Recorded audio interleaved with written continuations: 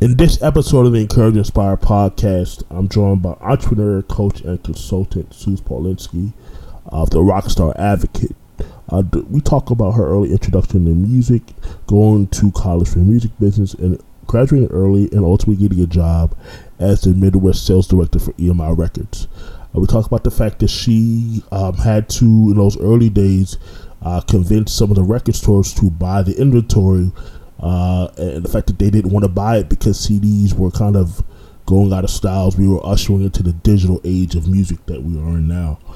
We talk about the fact that she had to quit the label 5 times, or she decided to tried to quit the label 5 times, but ultimately coming back, but then really deciding that she wanted to kind of step out on her own and start her own label. She ultimately decided after a couple years of running the label to start a consulting firm for artists. But then what she realized that she knew a lot about music, but not so much about entrepreneurship. So she knew that unfortunately she had to shut that down. She ultimately took a job at Crate and Barrel after she went back to school, got her master's degree in psychology. But and that ultimately was a great experience for her because she's able to learn the aspects of entrepreneurship and running a business, how to make a business successful. Ultimately, she realized though that she had to hire a coach to really help her fast track her business, and what she ended up doing was hiring a coach, and within 3 months she had a business started. In 6 months she had to start her business that she has now, which is the Rockstar Advocate.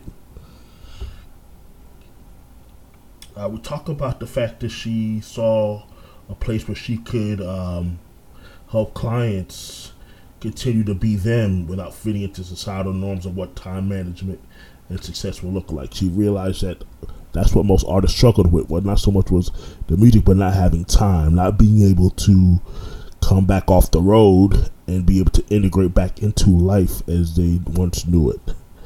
We talk about how the fact that she launched her first book, which is the Rockstar Life Planner 2016, and the fact that this book really was able to give creatives the tools they needed to be successful, not only in their creative side of their business, their business, but also the business side, and having the tools that they would need to get to where they really wanted to go and be able to make a full-time income doing what they love to do, which is creating music. So we also end the episode by her talking about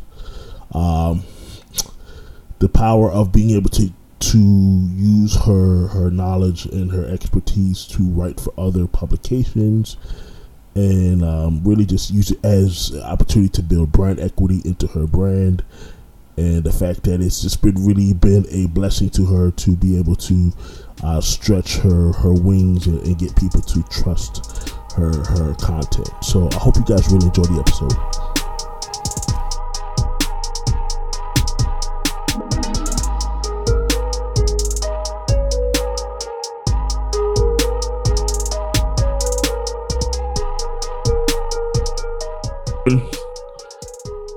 Hey guys, welcome to another episode. This is episode 13 of the Encourage Inspire podcast, and I have my friend and colleague Suze Paulinski here with me today, and this is going to be a fun episode. She's a coach like myself, and we believe in a lot of same philosophies, but she takes a special approach to what she does. So I'm looking forward to getting into that. So Suze, how you doing today? I'm good. Thanks so much for having me. I love the energy. I'm ready for this. Awesome. Awesome. Cool. So, you and I connected. I think the first time I heard about you was through Brianna Wellis. And then I saw your name again with Rick Barker. Right. And then with Katie Zaccardi.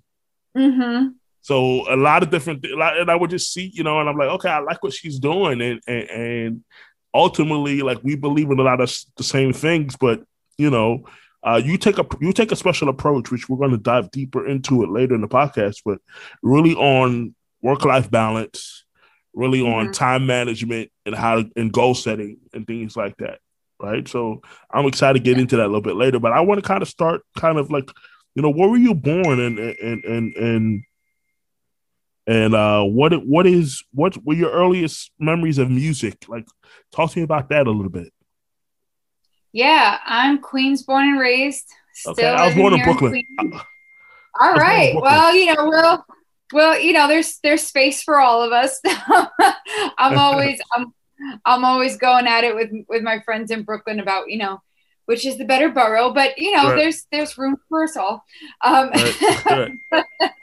but no, I mean my earliest memories of music, I mean my parents were huge fans of music. We were always listening to Motown, the Beach Boys, like that those were the two main things blasting in our house. And then I have an older brother, and when he got older, it was Wu-Tang and Tribe Called Quest and the Yeah. Fugees. And we were just so influenced by hip hop, and I just absolutely loved it. My goal when I was 12 years old, I saw a behind the music of Def Jam, Uh, and and just learning about Russell Simmons, and um, how he got started with Rick Rubin and Lear Cohen.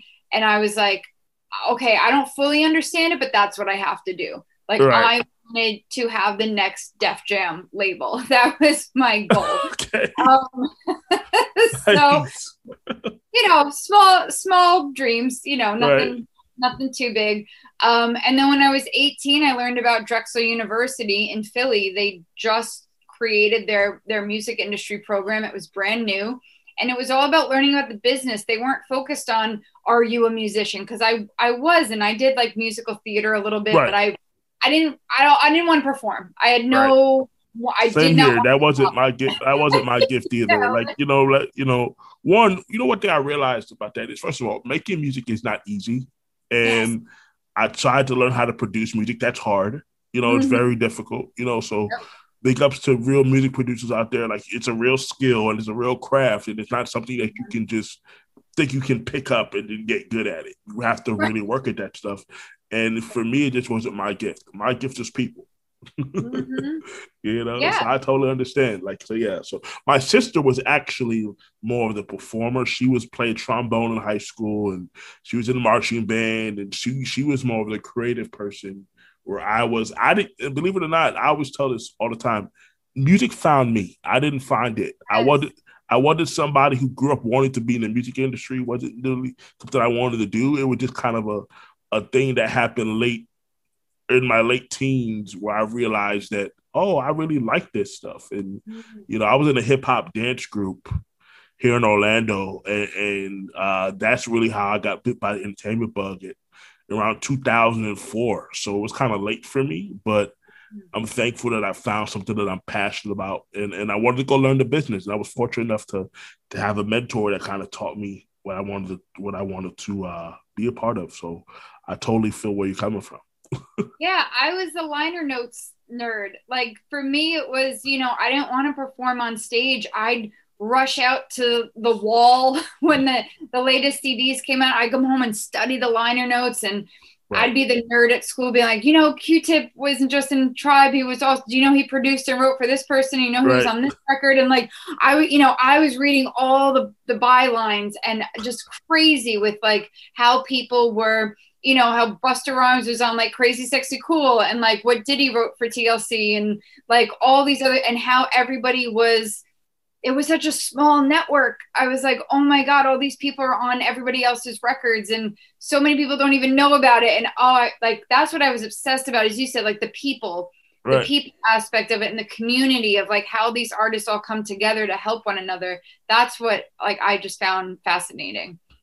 I think that is so awesome. And you mentioned about Drexel University, so that was my next question. Like, because not a lot of people, most people in the music business don't have a degree that says music Mhm. business. I mean, people, you get in kind of, because this is a relationship industry, right? Relationship, you get in off relationships, but most people don't actually go to school for a degree. Because back in the day, you didn't really have that stuff. You didn't really have a degree to focus on music business.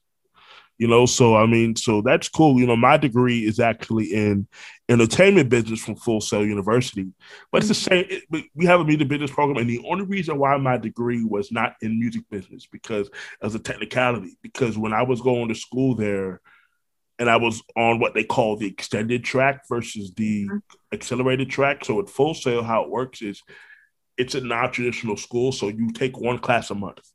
Mhm. So you could either take if you're on the accelerated track, you take 2 classes a month. You're in school 6 days a week. Or you take 1 class a month on the extended track, and you're in school 3 days a week. So for me, it was actually going to be a little bit more expensive to, in year 1 of the program, to do the music business extended track, even though majority of my experience in the industry had been on the music business side. So I said, you know what, it's the same degree program, except the difference is, like, at the time when I was going there, if you did entertainment business, you would take a class called, you would take like, what was it? Event management versus like concert promotion or something like that. So essentially it was the same program, but it was only a couple classes that were a little bit different. But for the most part, a lot of schools, there's only a few schools out here that have real music business programs that's focused primarily on the music business. So I think that's pretty cool. And then you did a master's in psychology. So talk to me about so you did your undergrad in music business. Yeah. And you did a master's in psychology. Yeah. I mean, it was, I don't even know how many years later, like maybe 6 or 8 years later, I decided to, so let's backtrack. So you get your undergrad in music business. So you enter into the industry now?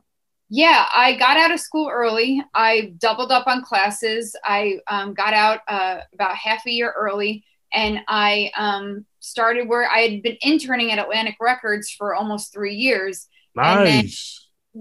And so I followed, my boss left to go to EMI Astroworks, and he was like, all right, well, if you can get out of school by December, he's like, I'll have a spot open for you. So I was like, okay, let me figure this out. Like, how can I graduate by December? And then I did.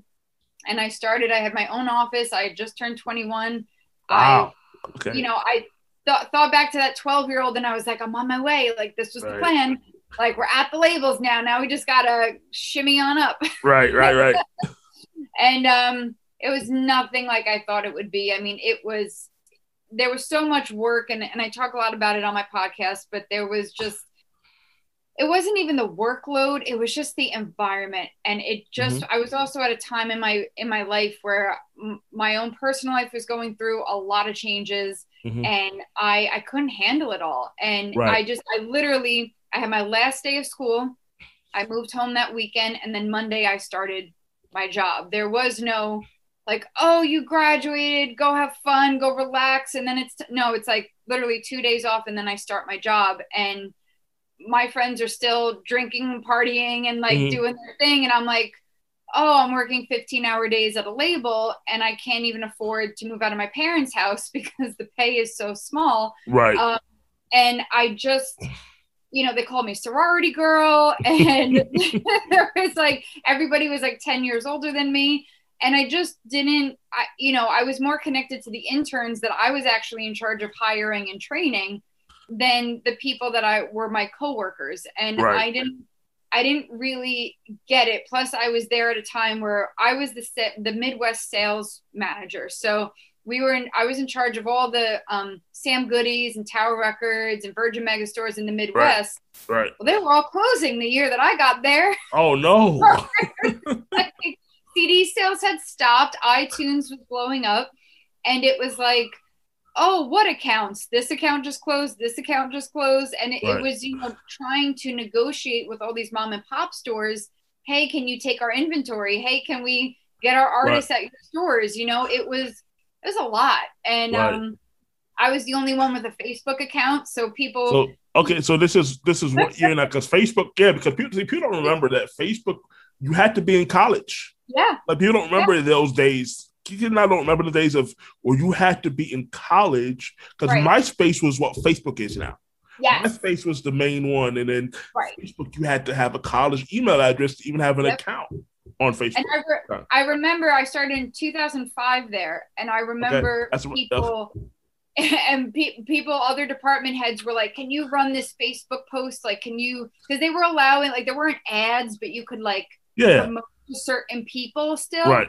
And they're like, can you promote to this area? And I was like, why don't you set up an account? And they're like, I don't have one. And I said, just use your college email. And they're like, I don't have a college email. They're like, email didn't exist when I went to college. And I was like, oh, okay. Right. And so people would come into my office for their artists. They're like, I need this post. I need, and my Facebook account would be like, ridiculous. My friends were like, what is happening? Right. But that's how it was done. And it was crazy. I mean, it was just an insane time. People were scrambling because nobody was buying CDs anymore. Right. And that was the time of the internet where nobody, because look, Steve Jobs pretty much told people in the, like, what, 2000, said, look, this internet thing is going to change the game. And you guys can either you guys have a couple choices. You can either ignore it, or it's going to come back and bite you in the ass, and then you're going to have to play catch up. And for a long time, the music industry was playing catch up to technology. And they're still just now kind of getting out of that. Oh, they're still paying 15, 16 years later. Yeah. Technology, because nobody foresaw CDs streaming being what it is and the MP3 being what it is. And so they didn't think that's how music was going to evolve to, but man, and now CDs have pretty much become, I'm not saying that they're gone away, because I think they still work as great ways to build community. Exactly. But it's tangible, right. I'm a fan of yours thing. Exactly. But as far as the way we consume, I always tell people music is consumed more than ever now. Because it's just the way we consume it is totally different. So I feel you on that, man. That brings me back. That brings the days back, because these kids today don't know, because they grew up in a time where Facebook was just Facebook. Right. Again, MySpace was the thing that was Facebook was now, and you was on MySpace, and that's how you discovered artists, was on the MySpace music page. You know what I mean? And things like that, which is obviously is no longer there now, or not prevalent. Sure, you could probably still go on there, but nobody's on there. You know what I mean? So yeah, that's interesting. That's interesting. Yeah, it was a crazy time. I quit 5 times. Oh, wow. Kept showing back up for work because, you threaten to quit and it's good. You'll never work in this industry again. Not just, you just won't work here. You won't work in this industry again. Right. It was, what are you doing? You're ahead of your colleagues now. You're going to fall behind. Exactly. Right. Where do you think you're going to go? And my college roommate and I, at the time, we still had that Def Jam dream. Yeah. And, we were like, I'm saying to her, listen, the label that I'm at, like, we're still pushing CDs. And like, this is still, like, it was so frustrating. I mean, no disrespect. There were a lot of people at that label that I have the utmost respect for, but their hands were tied because it wasn't even their call on what to do. Right. And, I said to her, I'm like, let's just keep doing what we started to build. And so I eventually did leave the label, and we thought we'd start our own. We signed a group in Philly. They created Hiptronic electro hop music. It was basically rap with like live drums and guitar. It was really great music, but it then became, you can't want the dream more than the artist. Oh my gosh. I know you feel me on that. Yeah. No, it can't be that. And, when your artist gets pistol whipped and doesn't show up to a show. Oh, wow. Yeah. And you've got a lot of deals riding on this show, and you brought all the people to the show. Right. It was like, okay, I can't, like, this isn't going to work. So then we closed down the label and we started our own consulting business. Okay. But I always tell people, we were great at knowing the music industry. We were horrible at understanding entrepreneurship. And It took me years to realize those are two different things. Oh, yeah. Like knowing copyright law, knowing how contracts work, knowing, how to edit music and Pro Tools and all that stuff, that's great. But if you don't understand how to bring on clients, how to, manage a profit loss statement, how to do all this other stuff, you're dead in the water. Yeah. So especially trying to run a company, it's one thing if you're doing something by yourself, but when you having to go get employees and different things like that, it's a lot to, because they don't teach you this stuff. This is that stuff you learn in school. Most of the time you go to college to go learn how to work with somebody else. There's nobody that teaches you the entrepreneurship and how that works. And I think even today, even now, it's glorified. It's a people are speaking, and I'm a big proponent of entrepreneurship. I think entrepreneurship is great. That being said, you're signing up for pain when you do that. Yes. A lot of pain and agony and all the things that it's rewarding, but you're ultimately signing up for a struggle, and you cannot escape that. Right. So, and we were ultimately trying to build the empire before we built the foundation.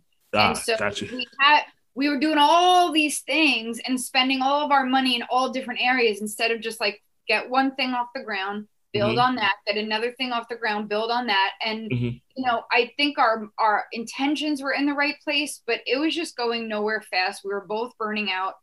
We lived in different cities, and my dad felt very ill at the time. And I was just like, you know what? I don't want to do this. And she didn't want to do this. And it was just like, you know, she was an artist. She had things to express herself too. And it was just like, you know what? We're just going to call it. We ended things amicably. And then I just decided maybe the music industry isn't for me. Okay.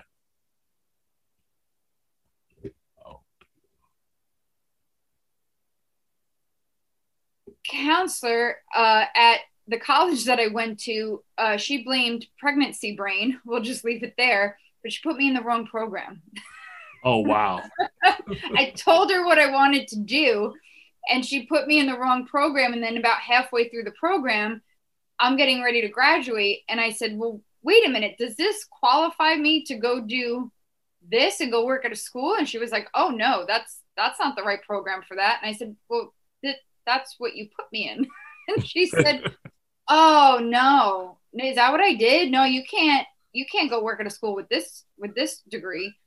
And I was like, well, then what do I do? And she said, well, you can go get another degree. And I was like, no. And I was like, none of the classes transfer. Like, I wrote nothing. And she was like, oh, no. And oh, wow. I was like, you've got to be kidding me. And I was done. I finished the master's program, and then my dad got very, very ill. So at that point, my mom said, listen, can you just put on hold figuring out your life? And I was starting to look for jobs that I could use my degree for. And she said, can you just get like a job near the hospital and just get like a part-time retail job to help out? And I said, yeah, I mean, okay, whatever you need. And I started managing Crate and Barrel in Park Avenue in New York. I was near the hospital, Sloan Kettering, and I just did that part-time, and I just took a year to do that. And I learned branding and customer service and like how to run a business. And I mean, it was amazing what I learned there. Right. And then I decided, okay, I got to hire a coach. Like, they didn't exist in the music industry at the time, but this girl I had met like years before was like an entrepreneur, and she coached other people, and she's like, I can help you. And finally I dug out her number. I was like, hey, remember me? I need your help. Right. Like, I need to figure this out. And I hired her, and for 3 months we worked together. And then in 6 months I had a full-time company with the Rockstar Advocate, and the rest is history. That is awesome. Wow. That is, that's awesome. And you were able to, you had to pivot a couple times. I think that's another thing too that people got to realize. Look, this journey is tough, man. Yeah. Like music, to pursue a career in entertainment in general, especially music, this is tough. And a lot of people who achieve success, what you don't hear about is all the times they had to go through their struggle and what they had, how they had to pivot from this to this to this to this. But the key is you never gave up. Right? A lot of times people start something and they give up really fast before their blessings actually come, and you were able to stick it through. And I think that's so admirable. And that's why, like I said, that's why this podcast is called the Encourage and Inspire Podcast. And it's about people who stories is a story of inspiration and encouragement. Because I think that you have to have those, you have to believe in what you want to do, especially if you want to achieve. We're in a non-traditional industry. Yeah. Right. And also too, entrepreneurship is so up and down. If you don't realize, like, you have to pitch and you have to sell, you have to follow up. And it's not just as simple as knowing the stuff you know. I have the knowledge all day, but people don't understand what entrepreneurship really is and what you have to do to even get a client to spend money with you. Like just the other day, I had a client, like normally, so my retainer is $400 a month to hire me on retainer, right? And it's a 4-month minimum. So normally what happens is when they want to hire me on retainer, we have to do a payment plan. Right. That's usually what happens 9 times out of 10. Yeah.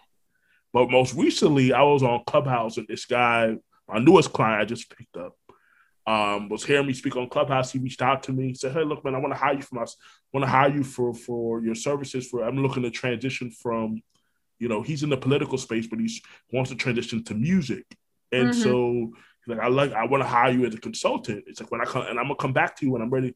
And so he hit me up. So this was maybe a few weeks back, and he hit me out the blue the other day. Say, "Yeah, I'm ready." It's like, cool. All right, how you want to do it? Oh, I'm ready to pay the whole thing now. Oh, really? Ready to pay the whole, because I'm just not used to that. I'm just having to figure out, because we're dealing with artists who have no money. We're dealing with people, because for me, I realize that I can make the biggest impact with artists at the beginning of their careers, right? So I'm not trying to make you into a celebrity. I don't think that's everybody's trying to get to the 1%. No, right. But I think you and I, we focus on people who are in the 99%. Right. So most of what that usually means is most of them just really are just trying to figure it out. And so and then they don't even realize they need a coach. They don't realize that bringing somebody on like yourself or myself at the beginning of their journey. Right. Because they're trying to nickel and dime this thing all the way through. So they don't really understand that it's actually more beneficial to bring you on, or myself or anybody that's a coach, on at the beginning of their journey, because what we do is we help to minimize the mistakes. Right. Right. And it took me a long time to learn this. I mean, the woman that I hired, for 8 years, we had been in contact. She was a friend of mine. We crossed paths many times. And she said, "Hey, I mean, how are you doing? How's that business going? What are you up to?" And I kept thinking to myself, don't look at me. Don't judge her. I'm getting there. Meanwhile, she's making 6 figures, consistently every year, doing what she's doing. And I'm like, well, but you're not in the music industry. So you don't get it. You can't get that kind of money in the music industry. You can't, you think all your stuff, it doesn't work in my industry. And I kept telling her thanks, but no thanks. And then finally I met with this entertainment attorney. He said he wanted to hire me. He reached out to me. And so he's like, "I'm interested. What kind of business are you building? I want to help you. I want to coach you through this." And I was like, "Oh, all right." And I met with him and we sat down at a park in New York City, and he didn't even look. I had a whole presentation ready. I gave him my proposal. He didn't even open it. And he's like, "See, here's the thing. I need a paralegal.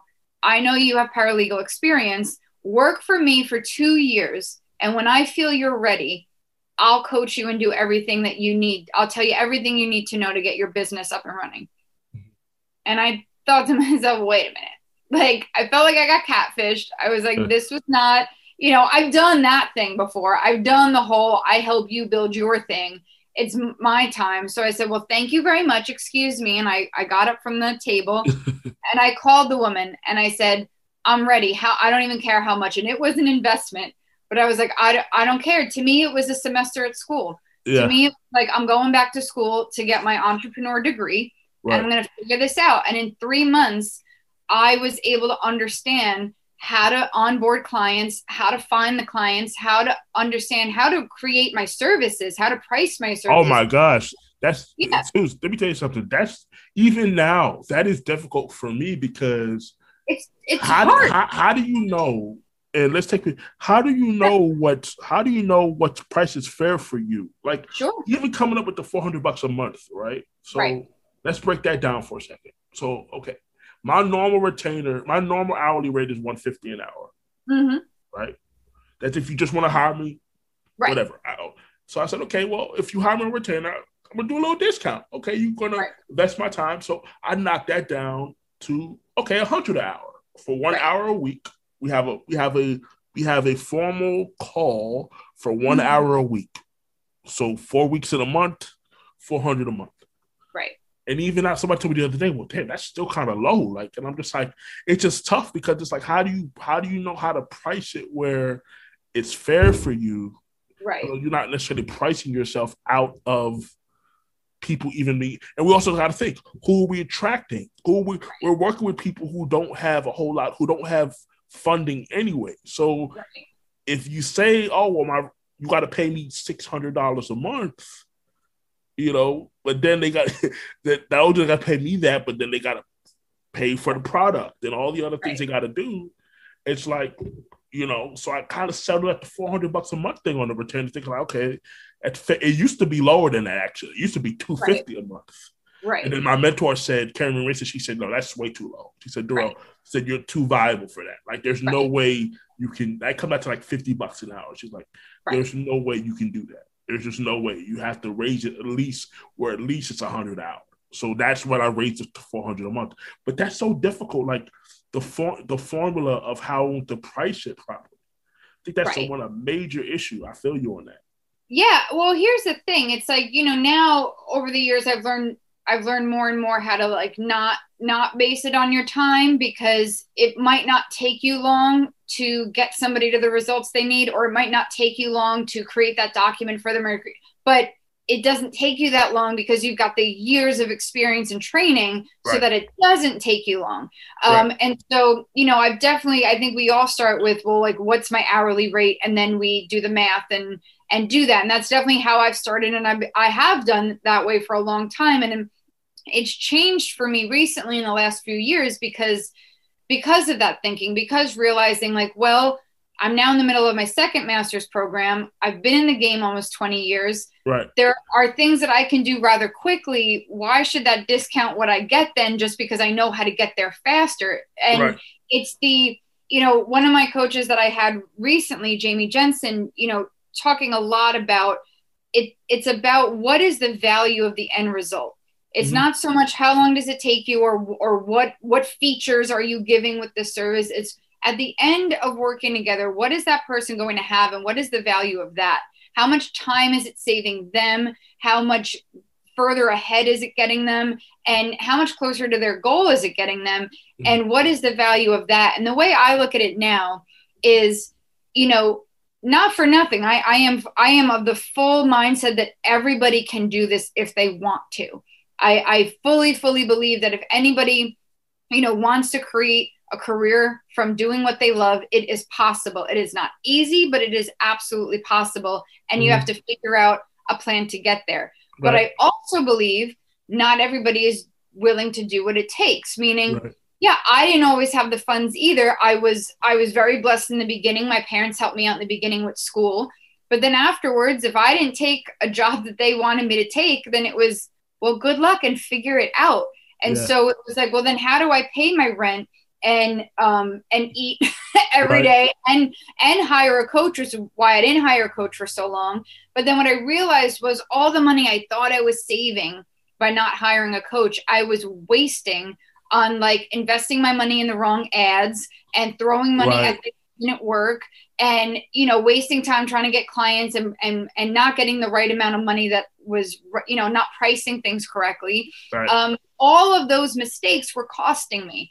And so when I was able to look at it and say, okay, listen, I'm going to hire a coach and I'm going to look at this like I would at school. If I went back to school and this is what I would have paid, okay, but here I'm also going back to school and the professor, just me and the professor not only is like, qualified to teach it, they're doing it. She's making the six figures. She's bringing home all of this money and getting an impact and getting results for her clients. So I'm getting trained. She's like my trade coach.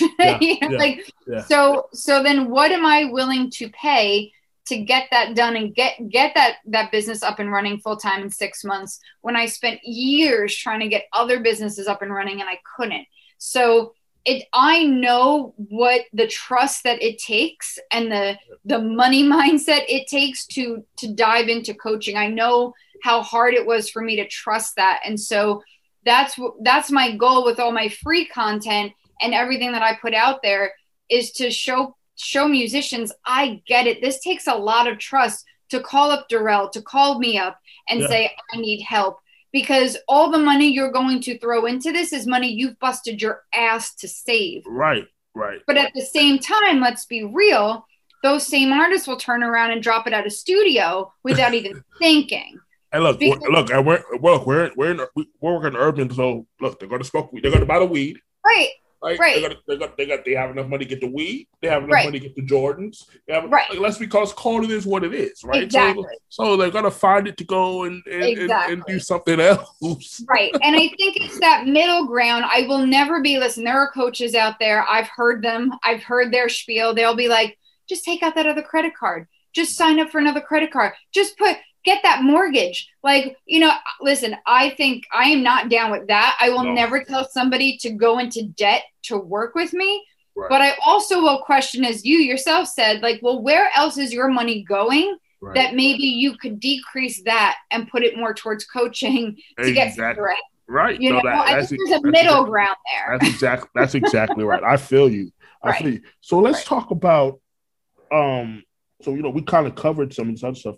But let's talk about the Rockstar Advocate and like your focus on time management, productivity. Like, what made you want to make that kind of the main? Is that kind of the main premise of your business? Yeah. So talk to me about that a little bit.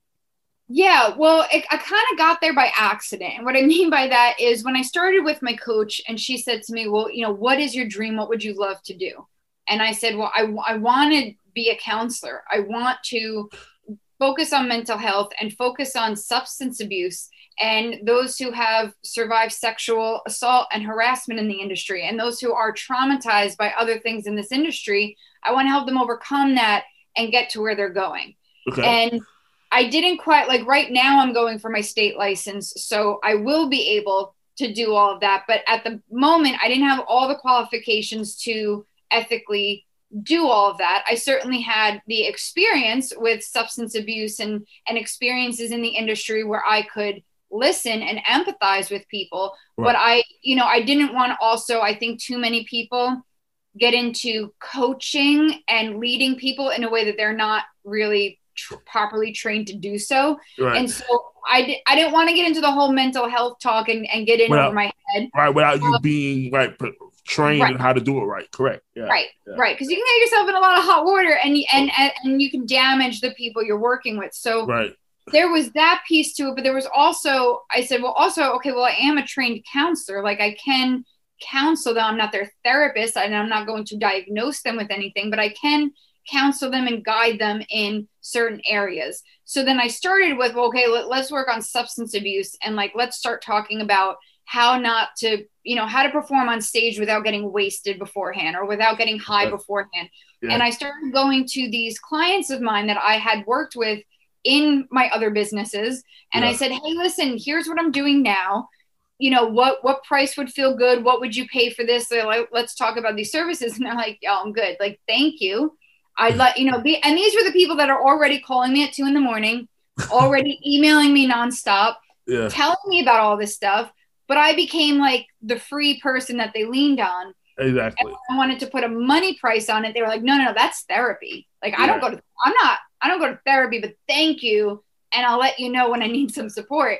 Wow. And then I got to shout out my girl, Karina Seligman, who's now getting her master's in wellness and counseling.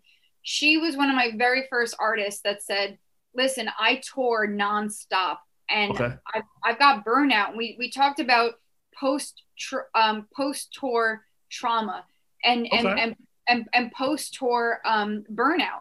And there wasn't really a name for it at the time, but that's what we called it. And we were like, okay, let's talk about this. And so we filmed a couple of videos, and I worked with her talking about how to re-enter your day-to-day life when you're back from tour, and you got to find a new apartment. You got to get that part-time job back, and your friends and family haven't seen you in months. And this post-tour depression that kicks in, because your life is different now. And you say, and this is touring as an independent artist or touring? Yeah. It's touring a self-funded tour?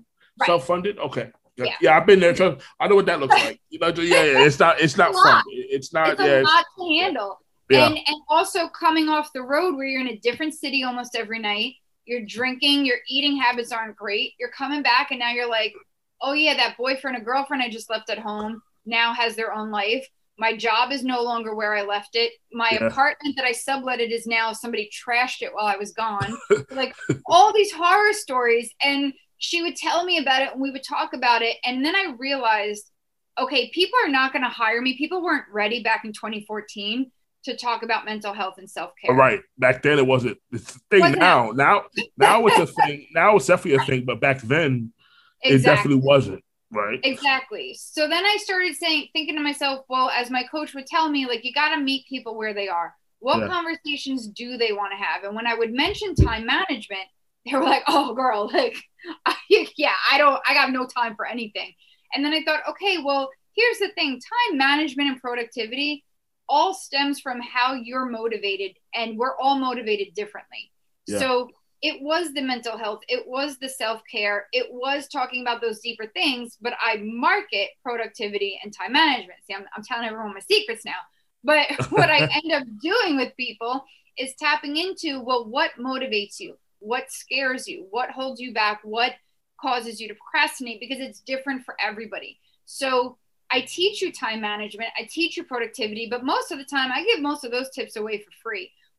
What really is what happens when I'm coaching with somebody is digging into what motivates them specifically. And then let's take all those tips with productivity and meld them together and see how they work for you. Because I think everybody has a different thing that makes them tick. Some people love to work late into the night. You're never going to be part of the 5 a.m. club. Stop trying. Right. I love it. I love when you said that, because some people feel like, oh, if you're not up by 6 a.m, then you can't get, like, no, some people aren't like that. Some people aren't, they people like I usually, some people like to stay up late. So their day might not start till 11 or 12. And they're going to run late. So, yeah, I think there's a lot of this notion of, if you're not up at 3 o'clock in the morning, somehow you're losing out. And I just don't think that's true. Right. And I had to say to myself, well, what does it mean when I am up at 3, but it's because that's still my evening and I'm still working? Like, does that make me less than because I'm not up doing yoga with the sunrise? Like, what does that mean? I like to do yoga when the sun is setting. Like, who cares? Like, maybe I don't even want to do yoga. Like, what does that mean? And so, yeah, I think for me, my approach is what makes you you, and how can we leverage those strengths? Because if you continue to try to fit in the box, your neck is going to start to hurt. Of course. And you're not going to be happy because you're trying to do look, it's just like trying to have a success in the music industry. No two people get it the same way. No two people's careers are the same exact way. Now, there's similarities, but to sit there and say it's going to happen exactly the way this is art. Art is subjective. Nobody can guarantee you how something is going to happen verbatim. Nobody can do that. If they're doing that, they're lying to you. Right, run the other way. Right, people will say, "Oh, well, Darrell, I paid you $2,000, making me a star." It doesn't work that way. If we could all just say, "Hey, here's the amount of money, you're a star," or you're. I wish if it worked that way, we'd all be multi-millionaires right now because we all follow the same path. It just doesn't work that way. Some people, it just takes longer. There's two types of artists in the marketplace, creatives. You're either trendy or you're talented. Or we call that career artists versus right now. Right? If you're a career artist, or it's naturally going to take you longer. Usually career artists are more talented. They're the one with more of a talent. They have more of a special gift. Versus somebody who's on trend, they're just doing what they see that's working on trend right now. But they're not going to really be here for that long. So they already know that. So they're going to come in here and they're going to be here for a short period of time and then they're going to be gone. Right? Exactly. I'd rather work with people who are going to be here for 25 years. Exactly. That's who I'd rather work with. And so for me, that's why I preach so much about having a core audience, because you don't need 1 million people to make a living in this business. Right. I think a lot, when it goes back to time management and productivity, I think, because here's what a lot of creatives hate. They hate social media. I love social media, but they hate it. And let's get into that. Why is it that creatives hate Why is it that creatives hate social media? You think going into the time management productivity thing? I think that's where a lot of them don't like it. They don't like to have to spend the time on Right. social media. I think it honestly goes back to, getting up on stage and not being able to do it without having a drink or getting high. It's you're on display. And a lot of artists are introverted. And I get that. True. Listen, I'm like the most introverted of introverts. I understand. However, if you want to get your music out there, and that's why I always say to people too, they get locked into, oh, I want to be successful at music. So I guess that means I have to be famous. And I guess that means I got to go out there and perform, but I don't want to. And I'm like, then write for other people, or write for TV and film, or like there's so many other avenues you can take this, that you don't have to be on the forefront if you don't want to be. But if you do want to be, then, create your own Sasha Fierce, figure out what your alter ego is, and do what you need to do to get up there. Because I think a lot of them just fear, I'm going to do it wrong, or they're going to judge me, or I'm going to hear crickets. And I'm like, so what? Like, I've been doing this for almost 20 years. You think I always had people like reacting or engaging with what I did? I had a YouTube channel for like 4 years, and I think I maybe got 5 views on every video. Like, there were, and listen, there were clearly things I was doing wrong. I needed help, and I needed to figure out how to do a YouTube channel, but I was still doing the work and showing up. And what I did on that YouTube channel, I learned things for, where to do it elsewhere. And it took some time, but I think people are so afraid of being messy. And here's the thing, it hurts their ego at first, but I have to say to them, like, nobody cares. Right. Like, that's the thing. Nobody cares until they care. And you can't get them to care unless you're consistent. So if you think, oh my God, I missed a day, I didn't post, nobody cares. So just post today. Or if you did a live and you messed up, or you got, you had internet problems, everybody who's in my community knows I'm the queen of tech issues. Guess what? Like, it's going to happen. I did a webinar back in 2019, Halloween on 2019. And it was called What Happens When Your Plan Goes to Shit. That's literally what it was called. And I was talking about how to play in the mess and how to pivot.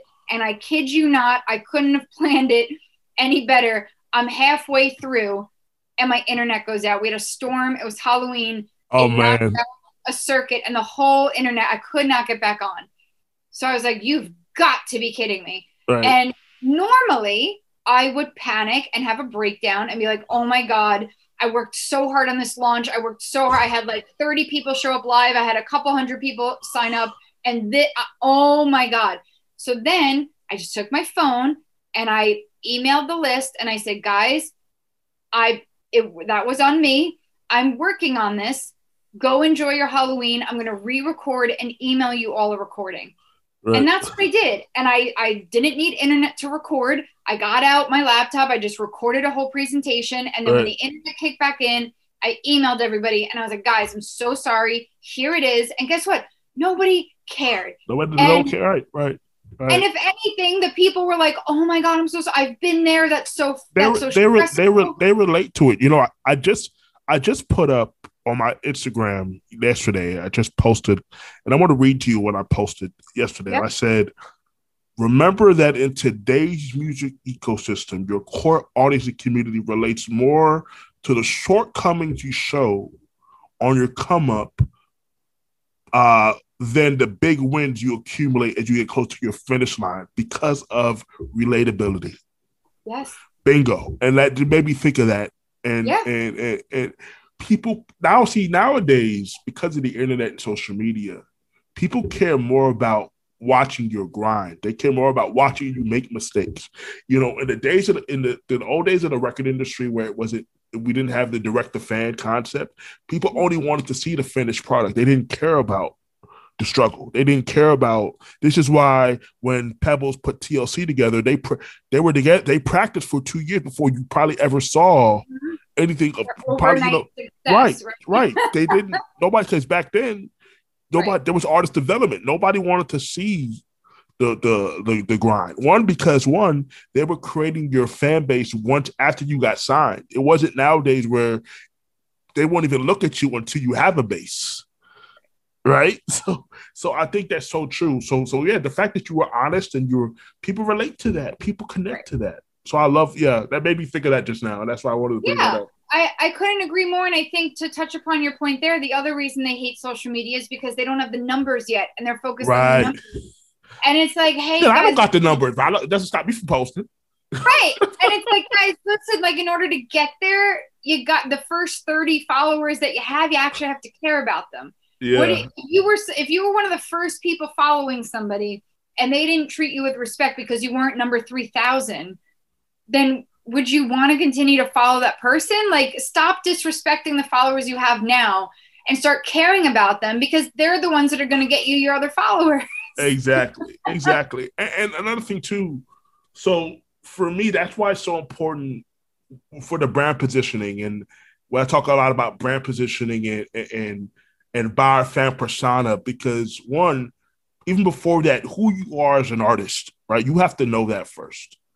And then you have to know what your brand position is. Why? Because that's now you know what you're trying to do, what you're trying to solve. There's 3 elements of the brand position for me. The niche community, who you are, and why should somebody care? Yes. If you could figure out those 3 things, right now, you know what your brand's for. So with that brand positioning statement, that can go on your website, that can go on your bio, people automatically know what you're all about before they even hear anything you're doing, right? And then after that, it's about the buyer fan persona or the fan avatar, or whatever you want to call it. People call it whatever. So now you know who you're talking to.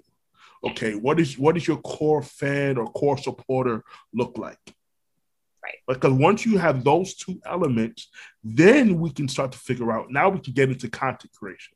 Now we know, okay, we know who we are, we know who we're talking to. So now we know what the messaging is to be able to connect to the audience to ultimately build community. Right. And that's kind of what I teach. See, I'm not one of these guys that teaches put stuff out, run ads, And I'm just like, okay, that's scalability. And I understand that, but majority of the creatives that I work with aren't even ready for that yet. Right. Stop teaching people to just say, make great content, run ads. Right. That doesn't work for 95% of the people out here. Right. Maybe for a small percentage it does if you're scaling. Like a guy like Rick Barker, he scales. Right. So add, but to tell somebody that they got to make a piece of content today and just run a bunch of ads and it doesn't work. Right. Now they're discouraged even more because you're a guru you're whatever coach you are, and you told them that's what they're supposed to do. Now they don't believe in it no more because they're running ads and the ads aren't working, but they don't have the foundation yet.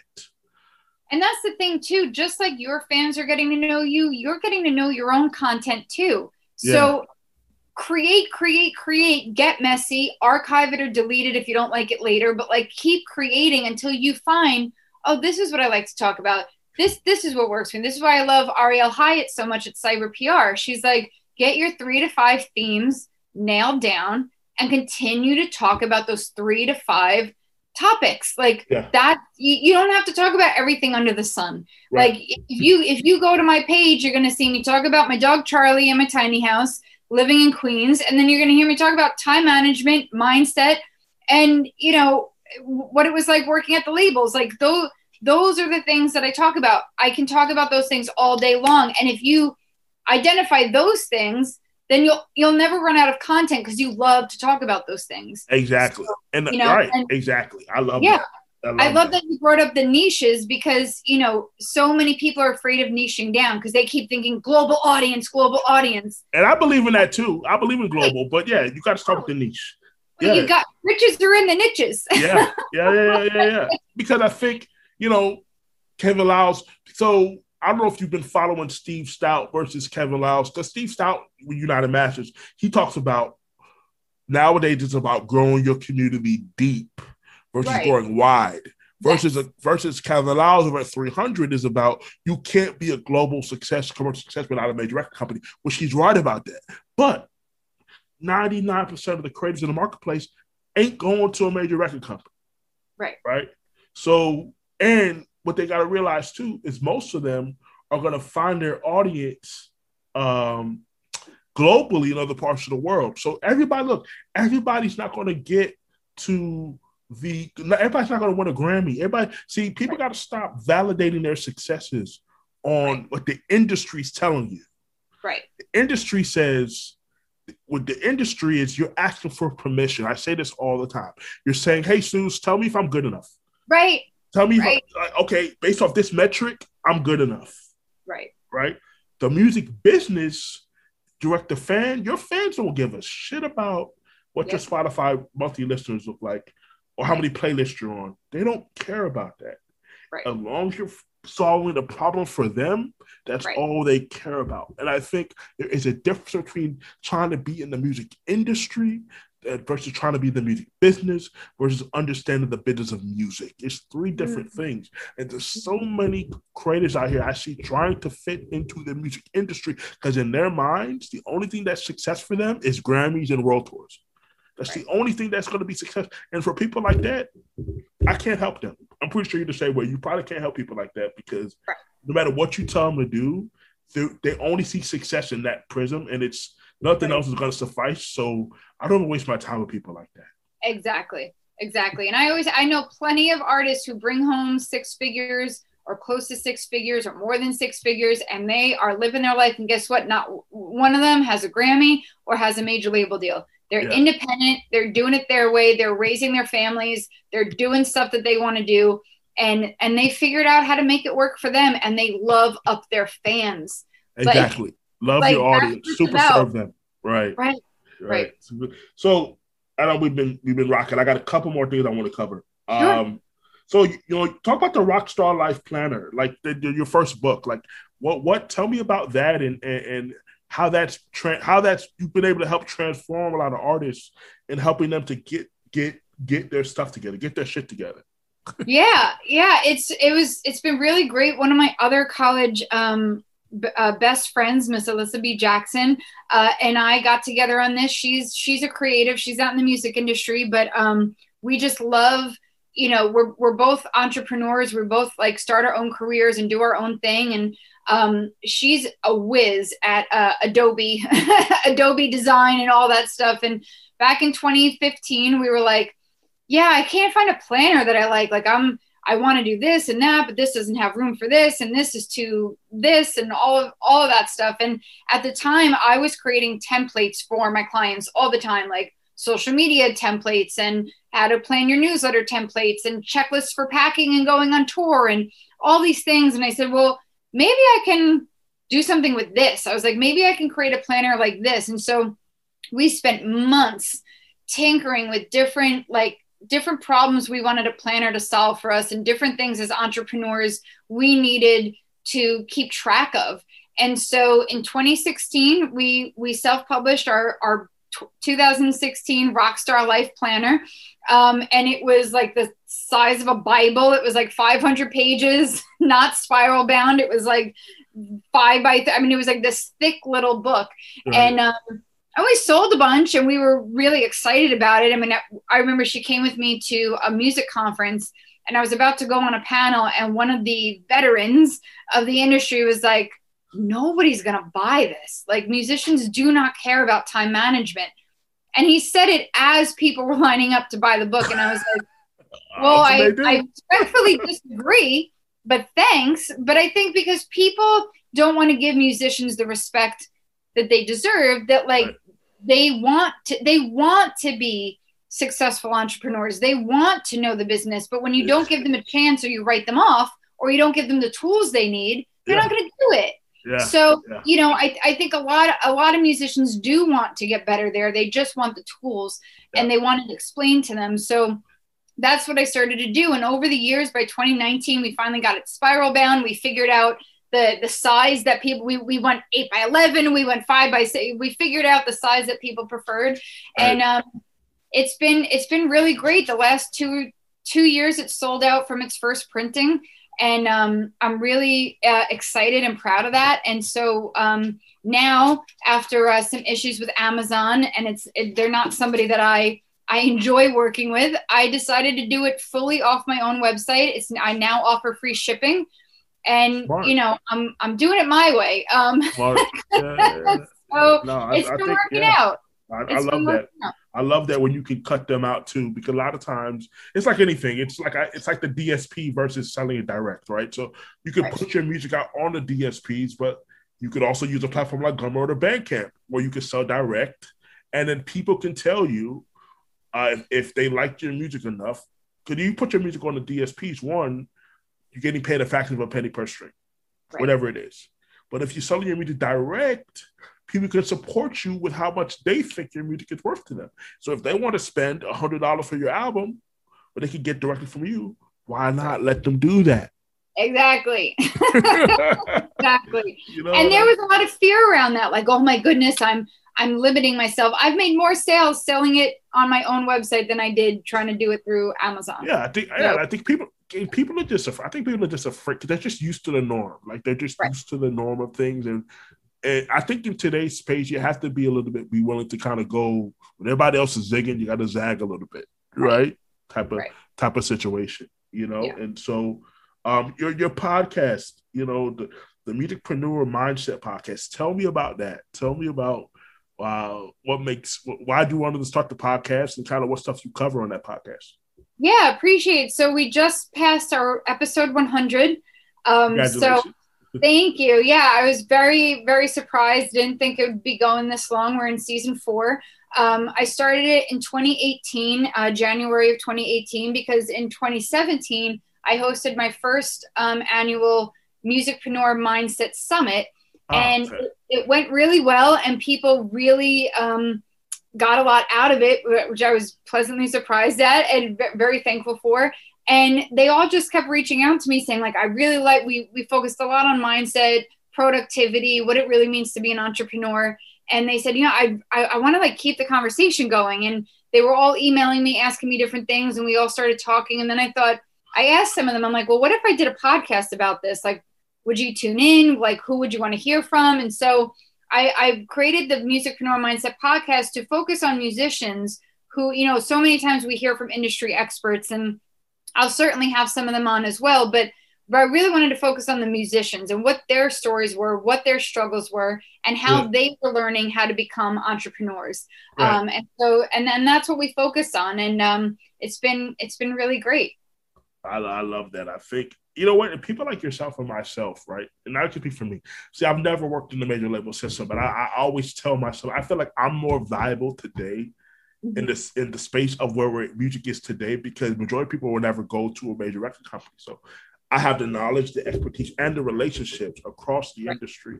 So I'm disabled. I have a disability, and there's not a lot of people in the space that I'm in with a disability who have the respect that I have and the knowledge that I have, with the relationships that I have that can help people get results. And I feel like that's something special. Right. And there's something special about that. So when you can provide the knowledge and the expertise that you have for people out there that really need it, because you need a special education to be in this industry. You just do. It's like going to real estate school. If you want to go sell, you got to go to, if you want to go to law, if you want to be a lawyer, you got to go to law school. If you want to go sell homes, you got to go to real estate school. If you want to be in the music business, you have to get the education on how to be successfully in the music business. And so I think there's a knowledge base that you need to have. So I think people like yourself and myself and other friends of ours that do what we do similarly, we're all here spreading the knowledge that's needed for people to be successful in today's space. And the last thing I wanted to talk about too, you've been able to have a lot of your content posted on a lot of other platforms like Riding Tide, Sonic Bids, Thrive, TuneCore, Soundfly. What I love about that is I always preach about the concept of, paid media, shared media, earned media, and owned media. You know what I'm talking about? So obviously paid media is you paying for eyeballs on your stuff, ads, whatever it is. And then shared media is where people in your community who follow you, like your content, and share it into their community. But the holy grail you want to get to is earned media. But I feel like that's when people outside of your community, where they find your content, they post inside their spaces, and now that means your brand voice has equity now. And I love that because you've been able to share your content on these other platforms, you've now been able to create equity within your brand and your brand voice. I love that. Can you talk to me a little bit about that? Thank you. Yeah, I mean, it really hats off to the people at Sonic Bids and Soundfly for, being the first people to kind of give me a chance to write for them. And I have to shout out Angela Mastrogiacomo because she, I reached out to her. This was like years ago. And I said, I see you writing for these other blogs. Like, how do you do that? Like, how do you get started? And, she was kind enough to put me in touch with people and give me an introduction. And then I realized, like, okay, there are other blogs out there like Thrive, like Rising Tide, that aren't music blogs, but, they need this knowledge too. And they need to also understand that their fellow creatives who are in music also need their help and support, and that this is what's going on in the music industry. And so, I signed up to be guest contributors for them as well. And, it was a good way for me to create content, to get content out there. I also was somebody who, I know my own motivation. When I have somebody else relying on me, I'm going to show up. Right. And when I tried to do my own blog, I was like, yeah, I'll get to it. When somebody else is like, here's the deadline, I'm like, oh, okay, let me write for you guys. And then I can share a piece of that for social media content, or I've done podcast episodes on them, or, stuff like that. So it's been a great journey to just help get your name out there, because also it's all connected. If you figure out, well, I want to have this speaking gig, or, oh, I want to get this thing done. Well, I need, that social proof. Like, well, where is that? And writing for other blogs is such a great way. It's like low hanging fruit. A lot of them, some you do have to pitch to, and they have to choose you and be okay with you writing for them. Some you just have to create an account. And as long as you are within their guidelines, your stuff is posted on their site. So it's an easy, faster way to get that earn content, as you were saying, and get your name out there, so that when you do pitch to harder to get opportunities, you can say, I've been on this, I've been on that, my stuff can be found here. And that gives you a little bit more credibility. So it was a good jumping off point for me. And I highly suggest people do it, even as musicians, write for lifestyle blogs. You can talk about your music and all of that, but get it out there and share your story that way. I love that. This has been such a great episode. Thank you so much for being here. Thank you. Where can people find you? Like, how do people find you on social media, and what's the best way to contact you if they want to, work with you, or interested in finding more about, the Rockstar Life Planner and that type of stuff like that? So. Yeah, you can find everything on my website, therockstaradvocate.com. You'll find the planner page there, the shop with all the other accessories. Find me on Instagram. That's pretty much where I live. It's at Rockstar Advo, ADVO. Come DM me, shoot me a question, connect with me. I'm happy to, send you a link so that we can set up a time to talk and get to know what your needs are. And that's really all there is to it. Oh man, well, like Suze, thank you so much for doing this. It's been a pleasure. I've enjoyed my time, and we covered dropped so much gems today. So hopefully when this comes out, people will really enjoy it. So thank you again for your time. And guys, this has been the Encouraging Inspire podcast. This is your host, Darrell Pierre. Until next time, I'm out of here. Peace.